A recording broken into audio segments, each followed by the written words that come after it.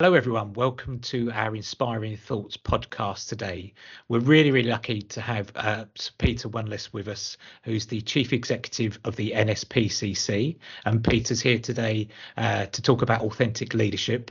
Now, before anyone asks, I have asked Sir Peter today how he'd like to be called, and he said he'd like to be called Peter. So is that okay with you, Peter? That's absolutely fine, yes. Yeah, great. So can I just say a big thank you for joining us today on our podcast? It's a pleasure. Excellent. So what we've done today as well is like our previous podcasts, Peter's had questions sent through to him about authentic leadership. So to give time for preparation, etc. So we're not trying to catch out or anything, but really kind of get those deep, meaningful thoughts from Peter. But before we start, I've had a few questions come into me already. Peter, would you tell us about your lovely shirts that you wear and where they've come from, etc.? Because you are renowned for those.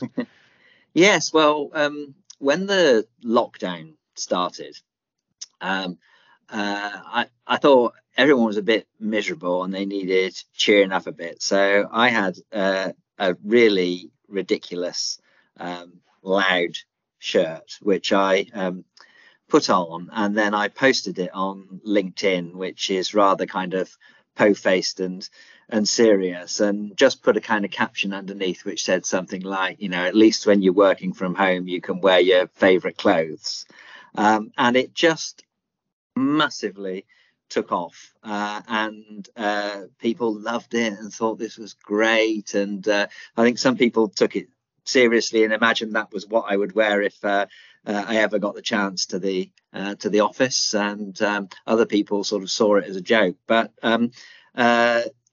I thought, well, there's something in this. So each day then for about another 15 or 20 days, because I do have a reasonably lively wardrobe with slightly more tasteful shirts than that one, I wore a different shirt every day, and then it started to become a thing. And people were saying, well, I'm really looking forward to seeing what you're going to post. And so I said, well, if enough people make enough donations, I'll keep going, because if I can raise money for the NSPCC, pretty much anything goes. And so for about 60 days, the first 60 days of the lockdown, I would say I wore a different outfit, and raised quite a bit of money, and it has become a thing. And now whenever I go somewhere, there are real sort of expectations, or if I'm having a big kind of all society online call, and I'm not wearing a sufficiently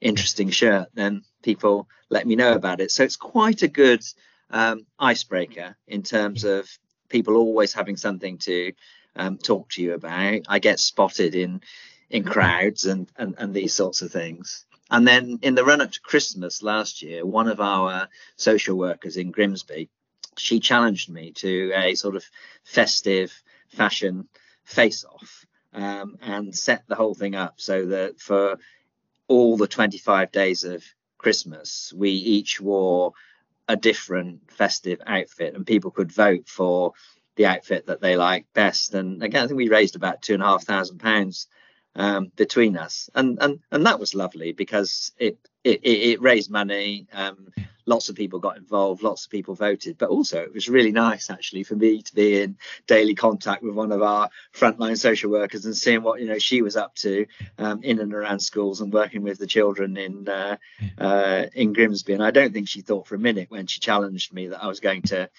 accept the challenge, but yeah, I did, and it's a bit of fun, really.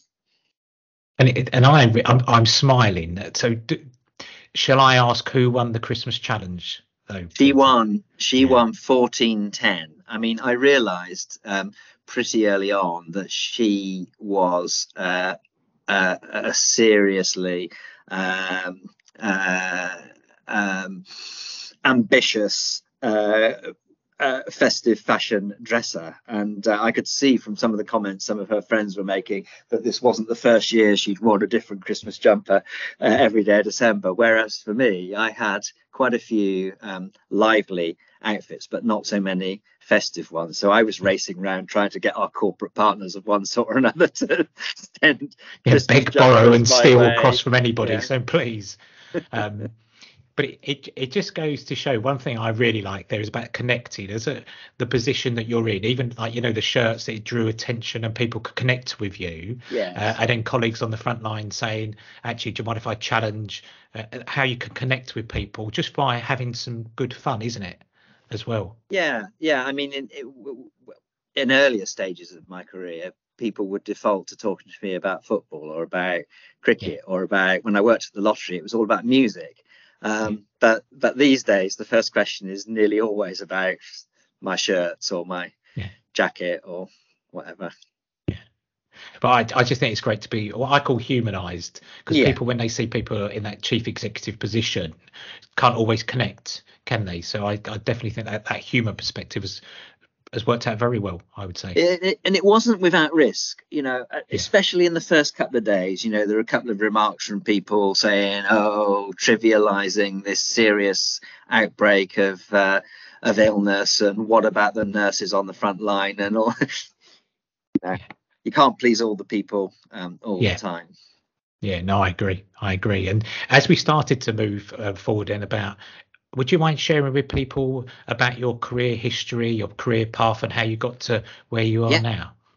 Yeah, so I didn't have a great sort of life plan. I started my working life as a civil servant in the Treasury. I sometimes joke that my heart's in the Treasury. And then I spent most of my 20s working in private office for government ministers of one sort or another. I moved to the Department for Education around about the time that New Labour came in, 1997, 98. So that was a really exciting time of education. And I was the Director of Strategy and Communications at that department. And then I was Director of Secondary Education. I left civil service to become the chief executive of what was then called the Big Lottery Fund and is now the National Lotteries Community Fund. So that's the distributor that dishes out the money raised for good causes by the lottery to charities and community groups. That was a lovely job. I did that for 5 years. And then I moved to the NSPCC in 2013. So I've been chief executive here now for nearly 10 years. So when you asked me to come and sort of talk about leadership, I still feel like, a young lad who is learning so much about leadership all the time. And yeah, I've been a chief executive now for longer than any other job I've ever had in my life, which is ludicrous. But there we are. If you've been doing it for 15 years, the least you can do, I think, increasingly, I feel, is to share some of those stories and insights with other people who are earlier in their leadership journey. So it's not a natural place for me to be pontificating about leadership. I feel a little bit of a fraud. On the other hand, I've experienced quite a lot of it. So, and a lot of people, when I ask them to talk about their own personal perspective, they are very, very humble, like yourself, to go, actually. But if you think about your career, you've taken some kind of quite large moves to get to where you are. How did you your thought process or going through to move those career ladders? What drove you to move on to those positions or to go further? Being interested in things, really, and feeling that I could make a difference. So I was fascinated by politics and government, and being at the kind of centre of government and decision making was exciting, intellectually stimulating. I was working with clever people. As I sort of moved across into education, I got increasingly interested in the relationship between policy development and communications and marketing, and increasingly saw this kind of disconnect between people who are developing policies, and then they would go wrong and they'd say that they were communicated wrongly, and communicators who'd say, well, if we were creating a policy, we would never have created that mess that you've sort of come up with. So bringing those two disciplines together, I got really interested in. I became a father shortly after becoming a director at the Department for Education, and all of a sudden the kind of game of politics was so much more important than just making decisions. There were children and young people's lives at stake, including and their futures, including my own son.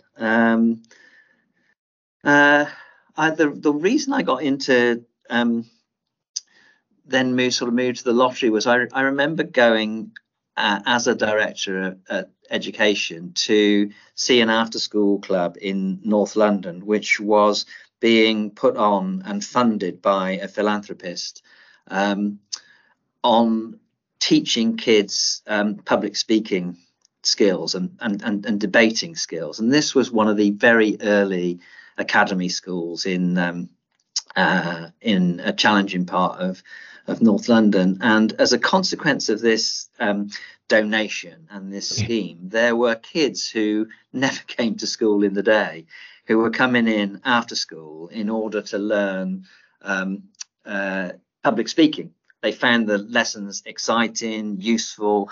They were channeling their kind of presence and aggression into a skill which was actually rather useful when it came to job interviews and this sort of thing. Most of these kids were big black blokes from the local estates, and yet there was nothing. They were trying to save this after school club, and there was nothing I could do as the director to support it. We were channeling our money from the government for very understandable and logical reasons into literacy programs, numeracy programs that were more directly connected to helping kids pass their GCSE English and maths. Now, the fact is that if the kids aren't in school, they're not going to pass the exams, and this was giving them a real employability skill. Nevertheless, for the sort of logical government reasons, I wasn't going to be able to support this club. And then around about that time, some headhunters were saying, have you thought about this job at the Big Lottery Fund, which was supporting loads and loads of charity and community groups that start with the realities of people's lives, as opposed to starting with the kind of intellectual frame for developing and designing national systems. And so the reason I kind of moved out there was just a sort of sense that I felt like I wanted to get closer to the realities of the lives of particularly people who were finding life challenging. And the lottery was an amazing place to associate with and support incredibly talented and innovative and interesting charities and community groups to do things which wouldn't otherwise happen.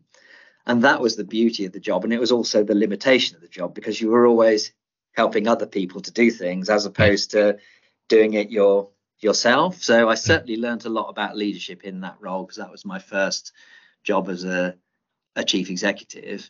And the opportunity to shape the values and the behaviors of an organization, and not just the kind of task-based strategy, I just enjoyed so much. And it was a whole new dimension to leadership that I was never able to develop properly as a civil servant. So that combination of values-based leadership plus wanting to get closer to helping really life-changing things happen for people who deserve better and wouldn't otherwise see that benefit occurring led me from the lottery out to the NSPCC, which is where I've been ever since. And I love the point there where you first of all, I could see your passion about helping and kind of really interested of kind of ground roots to really help people develop and shape their lives. But I love the bit there where you said about also values putting forward, because I talk to people about values and companies and organizations, and if people can really click their values, people follow. It's much more harmonious place, it's more engaging, it's more productive, it's more creative. But it's amazing how many organizations still go, we'll play at values as though it's a task or a tick box rather than living or breathing them. I find that fascinating. Yeah, They're missing a trick. definitely. It's so important how you do things as well as what you do, and creating those kind of conditions for people to flourish is for me a fascinating part of leadership. And I wouldn't say, it's come naturally, and it has grown increasingly important, I think, through the lockdown and beyond. So, if I'm super critical of my leadership of the NSPCC up to lockdown, I talk a lot now about the charity being children.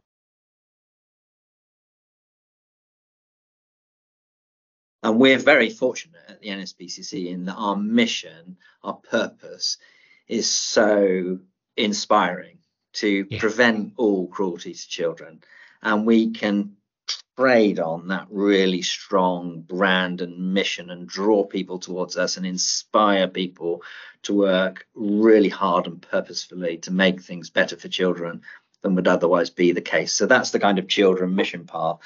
Money really matters at the NSPCC because over 90% of our money comes from voluntary donations of one kind or another. So if we aren't concentrating all the time on where the money is coming from, we can't make the difference we need to make. And then people are in the middle. And the bit I would be perhaps critical of myself about is that because the mission is so strong, and 10 years growing up in the Treasury and my dad knowing the price of everything and the value of nothing, that kind of the money really matters to me. And the people can be squeezed in the middle of all of that. Suddenly in lockdown, we had to also to manage the multiple complexities of people's working contexts and ask ourselves and one another, how in these circumstances can we be the very best version of ourselves we can be, and how can we be the very best we can be for one another in order that we can translate the money into the mission. So children still come first. It's still children, people, money. But I think my leadership and the NSPCC is much more deliberative about that people-based stuff, perhaps than we might have needed to be or chosen to be in the past. And as a consequence, I feel like our culture is more positive. Our engagement scores in staff and volunteer surveys are all going in the right direction quite quickly. And I'm not saying we've got it all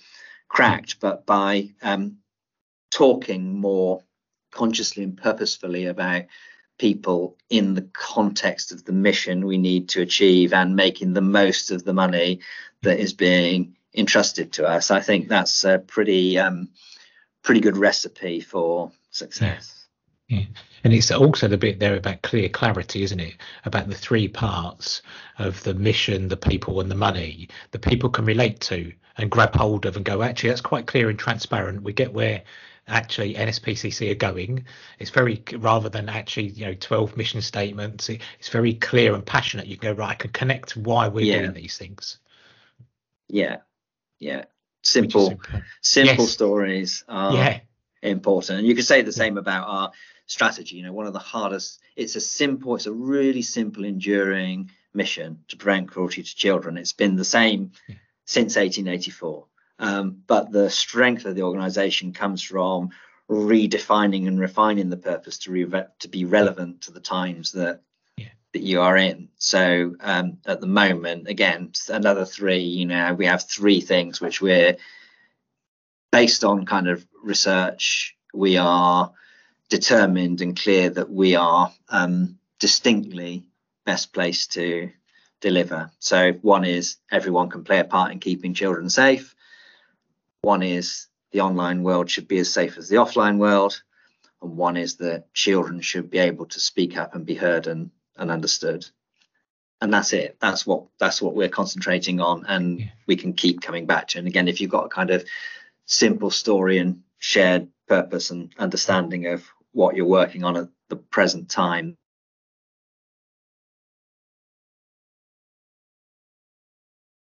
Between really great and amazing things that we could be doing for children. Yeah, but I think the bit for me is about everything, keeping it simple, clear, transparent, people could connect to, is really, really important as an organisation. And as we delve into the questions now, when you were growing up, who inspired you, Peter? Who was your inspiration as you were growing up? Well, one person who really inspired me was my granddad. He had moved down from Liverpool, where he was a small businessman. He'd run a little shoe shop, and he'd been the mayor of Crosby, and the chair of the Chamber of Commerce. And these sorts of things didn't mean anything too much to me, but he was wise, and he was a sort of small business entrepreneur type person. And we lived on a housing estate where I used to deliver the newspapers. And back in the day, you'll remember, the Times and the Guardian and the Financial Times had big pages, and the Telegraph still does, and everything else was sort of tabloids. But my granddad took the Times, which was very rare on our housing estate, and this was a sign of being very distinguished. I think that he had a big page newspaper, which wasn't the Daily Telegraph. So he was fascinated by politics. I used to stay up with him when there was a general election, and we watched the results through the night, and my nan would serve us ginger beer on the hostess trolley and this sort of thing. So I really looked up to him, because I thought he'd left school at 12 or whatever. He'd fought in the Second World War. He'd been the mayor of his town, and been this sort of successful small business person. So probably him. I mean, we say at the NSPCC, childhood shapes who you become. And my mum and dad were both a big influence in different ways. I mean, my mum had a really, really strong sense of moral values, and huge frustration to me when I was growing up, because I was constantly thinking, what would my mum think of this or that, instead of enjoying myself. And she died when I was fairly young, so she never saw me do jobs like this. But I think about her all the time now in a way I never did when I was growing up. I've got a lot to thank her for, which sadly I never really did thank her for. And my dad was a music teacher at the local school, and he was just very passionate about music and very passionate about cricket. And those are my two big interests beyond work, and they've shaped me too. So probably, more than anyone else really, I looked to my family without thinking or realizing that's what I was doing at the time.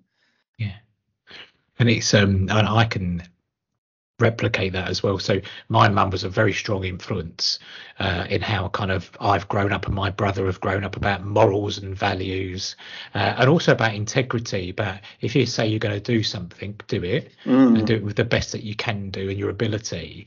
And I've quoted a phrase before that my mum would always say, it's not the problem that's the problem, it's how you solve the problem.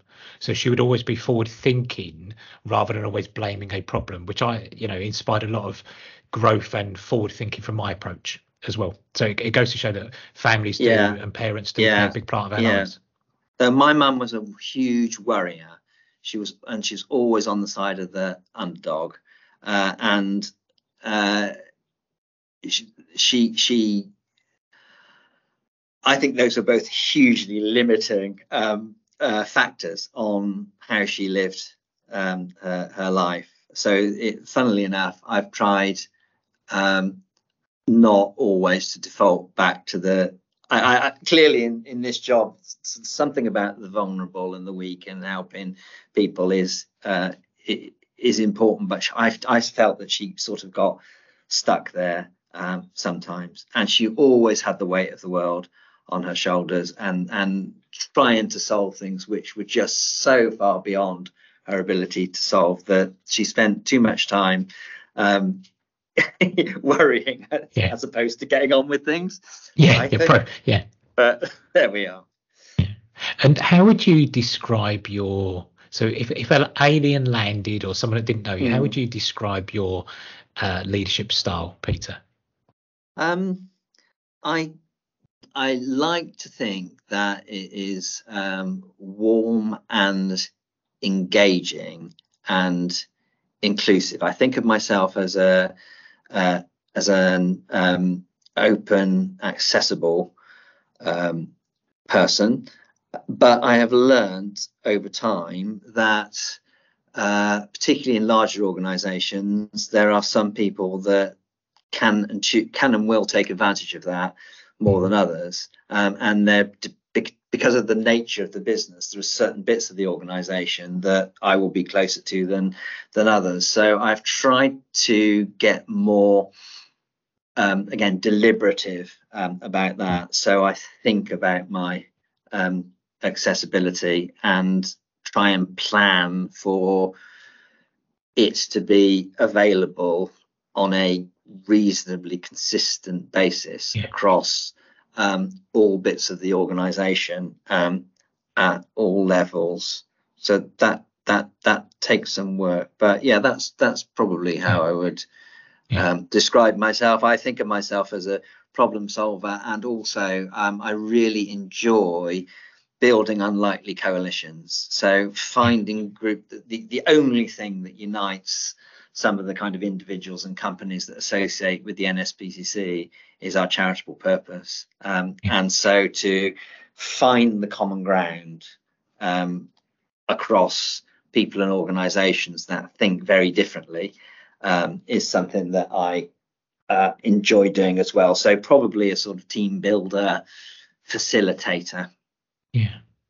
And the points go back to I really like the bit where you said about being warm, because that's a really lovely trait to have, isn't it? About to show warmth and caring and genuine for people. I think that's a lovely trait, and I think the bit where you did that self-reflection of being too accessible, then people can take advantage. Whereas you've done some good self-reflection and said, how do I make myself accessible but in the right way? If that makes sense. Yeah. You know, when I started doing media training, one of the media trainers said to me, "You have a natural warmth, and that's helpful for media." Well, thank goodness, because I wonder what it's like when they say you have a natural kind of aggression.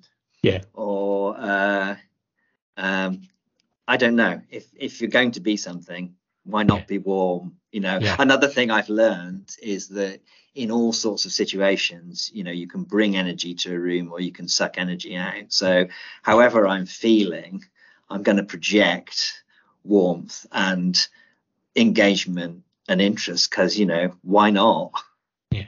And that's the bit of I always believe that life is short, so we've got to make the most of it. And I always believe that you can walk into a room, doesn't matter if it's business, family, whatever it is, you can pick up the energy of that room of people. So you can lead it to make it in a good environment and smile and warmth and happy, or you could, what I call kryptonite, so from Superman, drag that powerful energy out, and it could be a really horrible experience, couldn't it? So I think actually going on the latter of that positive experience brings warmth and brings people together, doesn't it?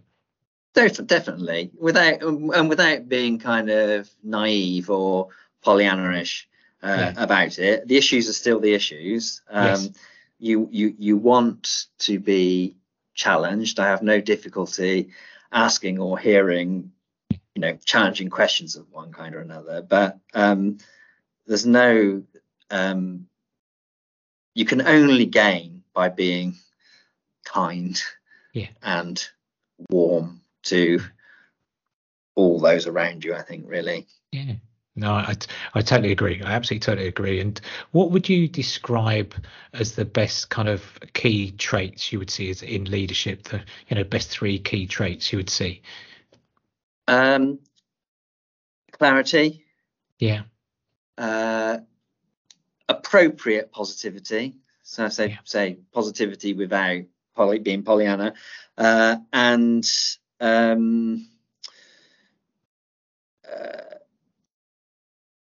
purpose.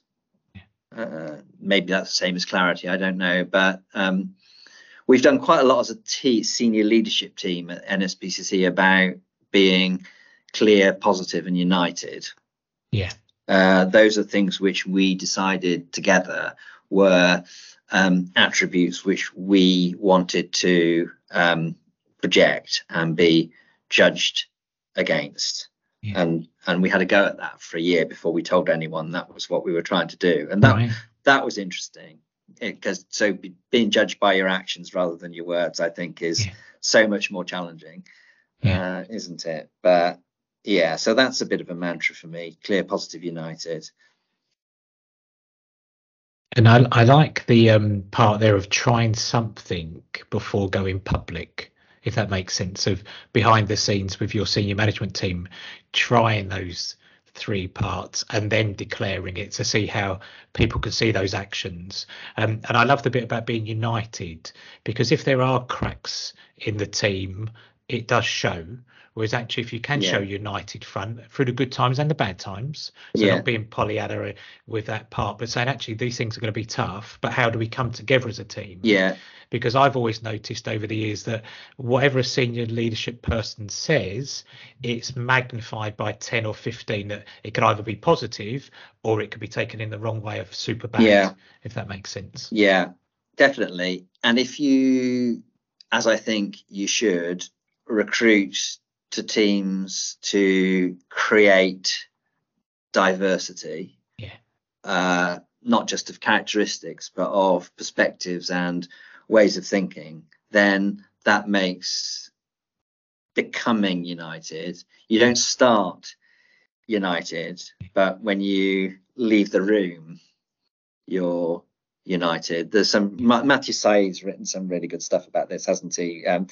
More recently, about it's not as comfortable to have teams like that. You don't always feel as united as in some groups where you all think the same and cheer for the same team without thinking about it. Yet you're united, but you're not united towards the purpose in quite the same way as a team that has got the diversity of perspective, has argued pretty fundamentally about these things, come to a conclusion that is optimized for the situation, as opposed to being the right answer versus the wrong answer. That's a strong place to be. And it's a bit like if you took a mountain, what you've said there about diversity of thoughts is that everyone's going around the mountain differently to get to the top. So there's different change of thoughts rather than just everyone agreeing the one way, the one route. And if that falls, it falls, doesn't it? Whereas having that diverse of thinking, and the other bit which I find really interesting, conflict's okay. Conflict happens in every workforce, but we've got to get that myth that conflict's bad, because you can have destructive conflict, which is bad, or constructive conflict, which creates that curiosity and change of thought and creativity. That's really exciting, isn't it? Yeah. And you don't all have to like each other. You need to respect each other, and you can be kind to each other. We don't all have to go out for a drink at the end of the at the end of the evening. Quite often, if you respect one another, you will do things together, but you don't. That can be a confusion, I think, especially early on when people try to be popular or do the things which most people want, as opposed to what is the optimized answer for the purpose you're seeking to achieve together. And in your role, so I'm probably going to ask a $64 million question now. So how do you handle stress, pressure? How does that kind of help in your role? How do you overcome that, Peter? Well, first of all, I think there's a difference between pressure and stress. So pressure is inevitable in a role like this. It's not always comfortable. And sometimes I have to remind myself that if it was easy, I wouldn't be being employed to do this job, and I probably wouldn't be choosing to do this job. But you do have to tell yourself that from time to time, because it can be really difficult. So pressure is good. And if I didn't feel the pressure of being only the 12th ever chief executive of the NSPCC and responsible for this kind of iconic brand, I think something would be wrong with me. Stress is much more corrosive, isn't it? So if you are putting yourself or others under unmanageable or intolerable strains which impact on health and well-being, then you're not being the best version of yourself you can be, or you're not helping others be the best they can be. So we do a lot here around health and well-being and mindfulness and creating opportunities for people to talk to one another or seek kind of support and assistance, opportunities to kind of step away from the hurly-burly. There's increasingly kind of imaginative techniques and tools which are available through our intranet and our staff wellbeing groups and that kind of thing to help people out. Myself, I just need to be told from time to time that I'm doing the best I can and that I'm good at my job. And that doesn't mean that I have to be able to solve everything every day before I go to bed. And deep down, I know that I'm trying my best. And I can hear my mum saying, just, do your best, even though she worried that she was never doing the best she could. Or to have someone last thing at night to say, I love you, you're doing a good job. That is really important, and that helps me. Yeah. And isn't it nice? It doesn't matter what position you're in or seniority, to be told you're doing a good job feels good, doesn't it? Yeah. Just that it doesn't cost a single penny, but actually to acknowledge other people to say well done or you're doing a good job goes a long way, doesn't it? And I've never worked in a place that says thank you or well done more than the NSPCC, and yet it's one of the things which we still get told all the time.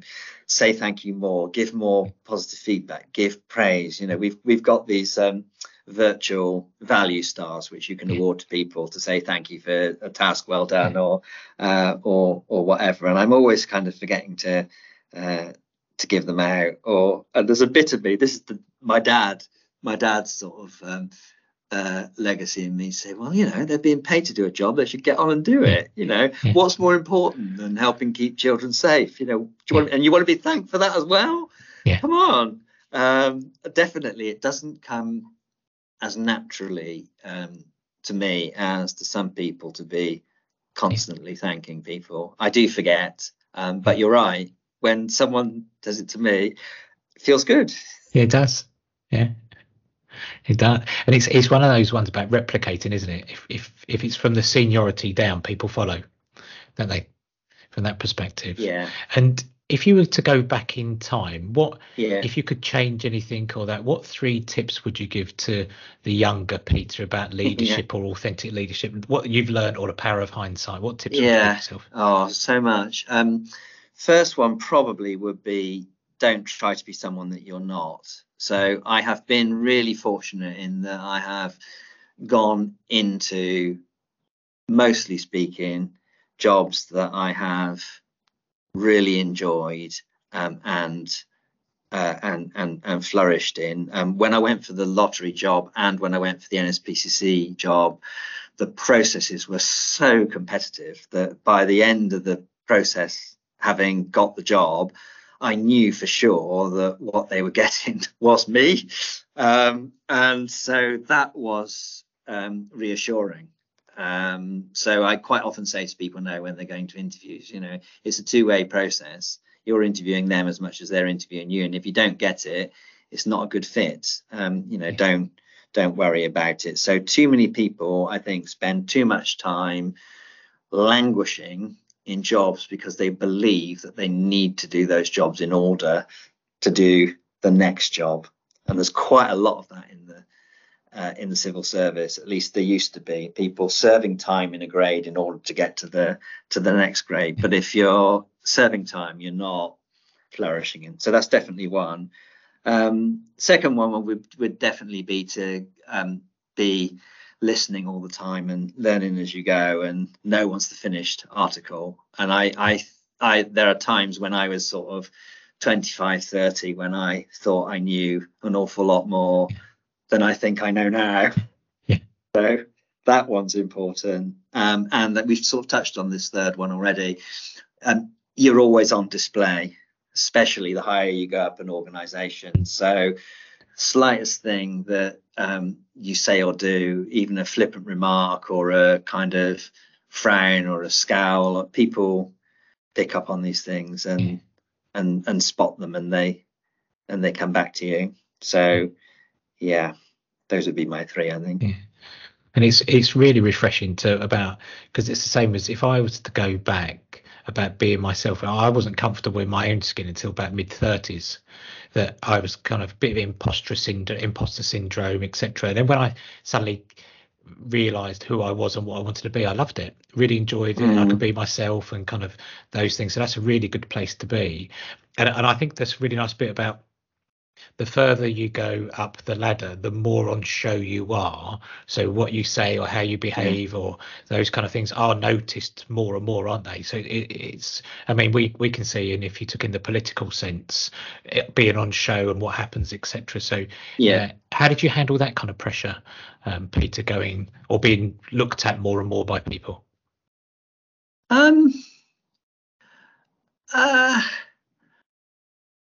I don't know. I quite enjoyed it. As the responsibility came, I increasingly felt, well, if I've got the responsibility and I'm on show, then it's not someone else doing it wrong, which was a bit of a revelation, because, as I say, in my 20s, I was mostly working as private secretaries to various government ministers, and I was serving them the lines and feeding them the opportunity to kind of shine and take the responsibility. And I always imagined that was what I would do, the kind of power behind the throne, if you like, rather than being the visible face or manifestation. But as I kind of grew into being a chief executive, and as I say, had the opportunity to shape the values and behaviours of an organisation and what it stands for, then what a privilege and opportunity it is to be that manifestation of the organisation yourself, and rather me than relying on someone else to do it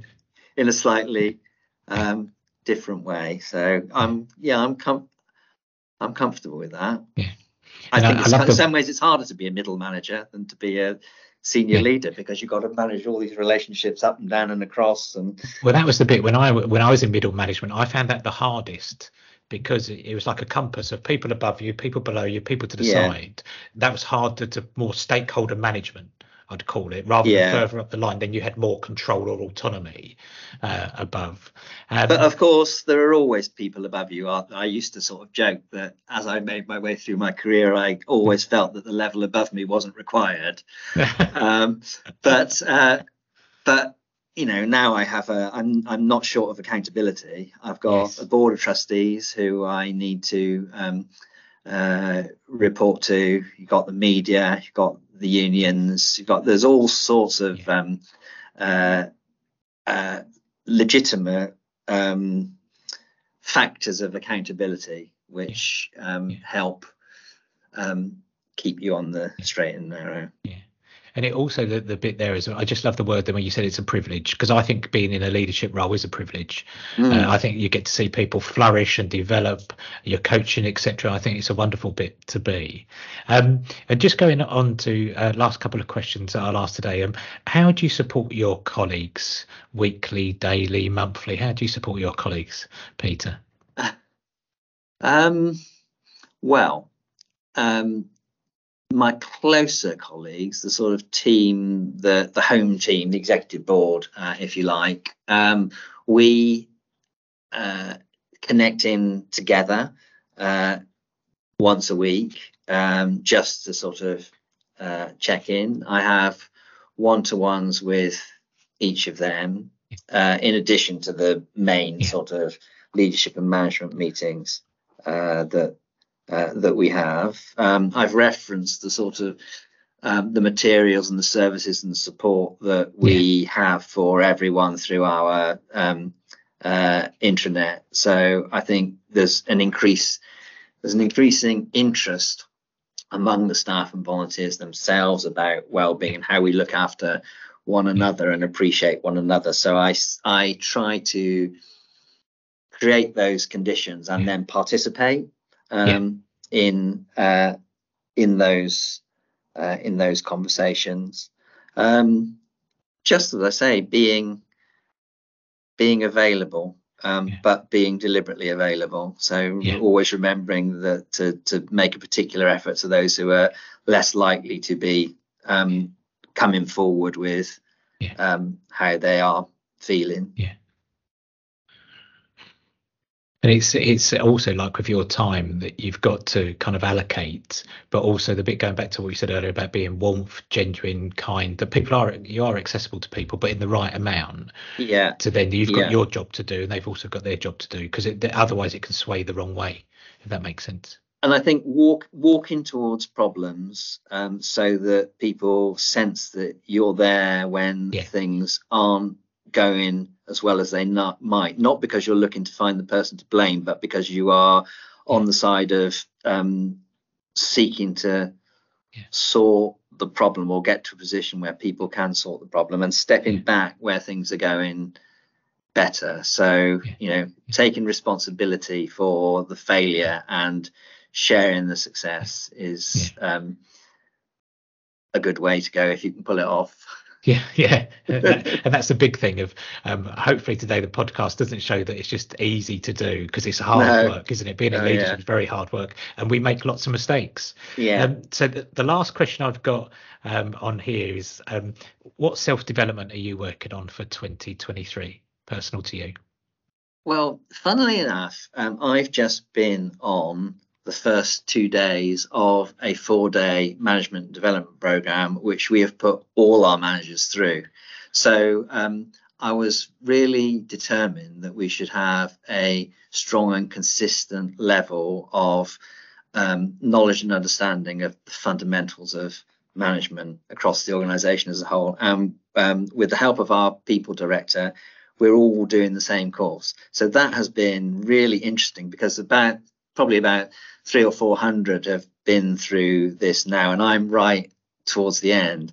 And that was really interesting, because in some respects there were aspects of what I did in those 2 days which I learned 25 years ago, but in others the disciplines and the skills are absolutely enduring, and the context changes. And it is such a powerful thing now when junior managers in the organization chatting to me, and it's not about my shirt, it's about the management development program, and they find out that we've been on the same course and we've done the same role plays and this sort of thing. That has been really good. So I'm halfway through that. So one bit of my self-development is revisiting the fundamentals of management.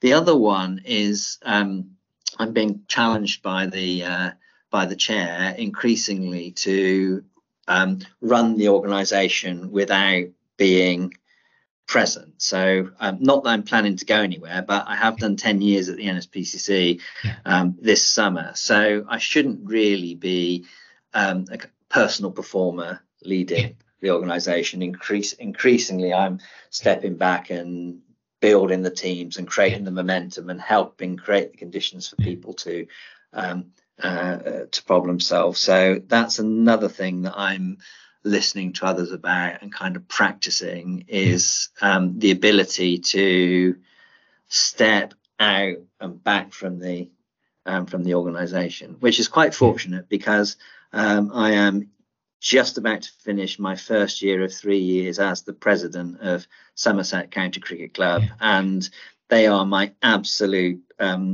first love as a sports team. I am completely obsessed by Somerset, as were my mum and dad, and so I don't want to spend large chunks of the summer sitting in the NSPCC Audit and Risk Committee and managing difficult challenges at the NSPCC if Somerset are playing a really important match at Taunton. And happily, the chair is saying to me, you need to be less present in the organisation. And so this is forcing the issue. If I can take my time off and use some of it to further my cricket passion, while at the same time practice leading from slightly further afield, then everyone's a winner.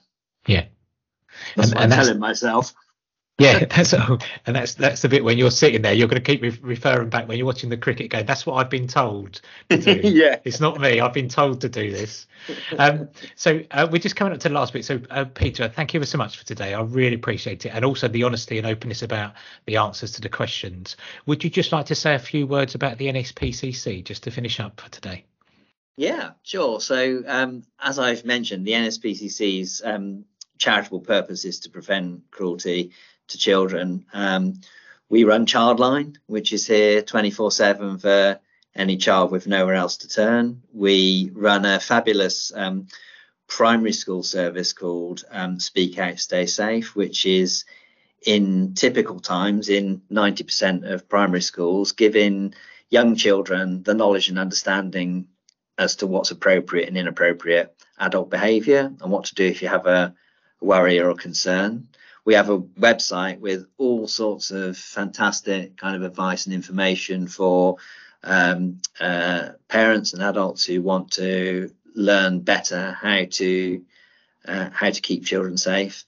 And we run some of the most transformational and interesting therapeutic services and interventions, particularly to help babies and young children growing up under strain, or children who've experienced sexual abuse, not just to help those children, but to demonstrate what is possible so that we can then inspire and influence services well beyond the NSPCC itself. So there's a lot still to be done in terms of child protection.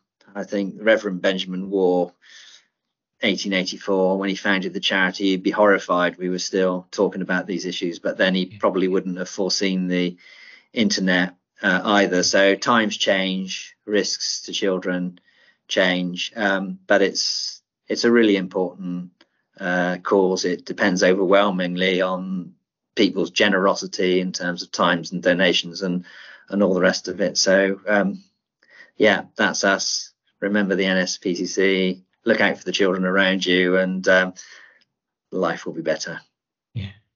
So Peter, thank you ever so much for that. And I know such a worthwhile cause, and people can make donations, which is, it needs, as you said, 90% of the funding to go towards. So I really appreciate also you giving up your time today for the podcast, and just want to wish you kind of the best for your next 2 days on your management course as well. So that'd be really good and great to get the feedback. But just thank you ever so much for joining the podcast today, and I really appreciate it. Thank you ever so much, Peter. Thank you.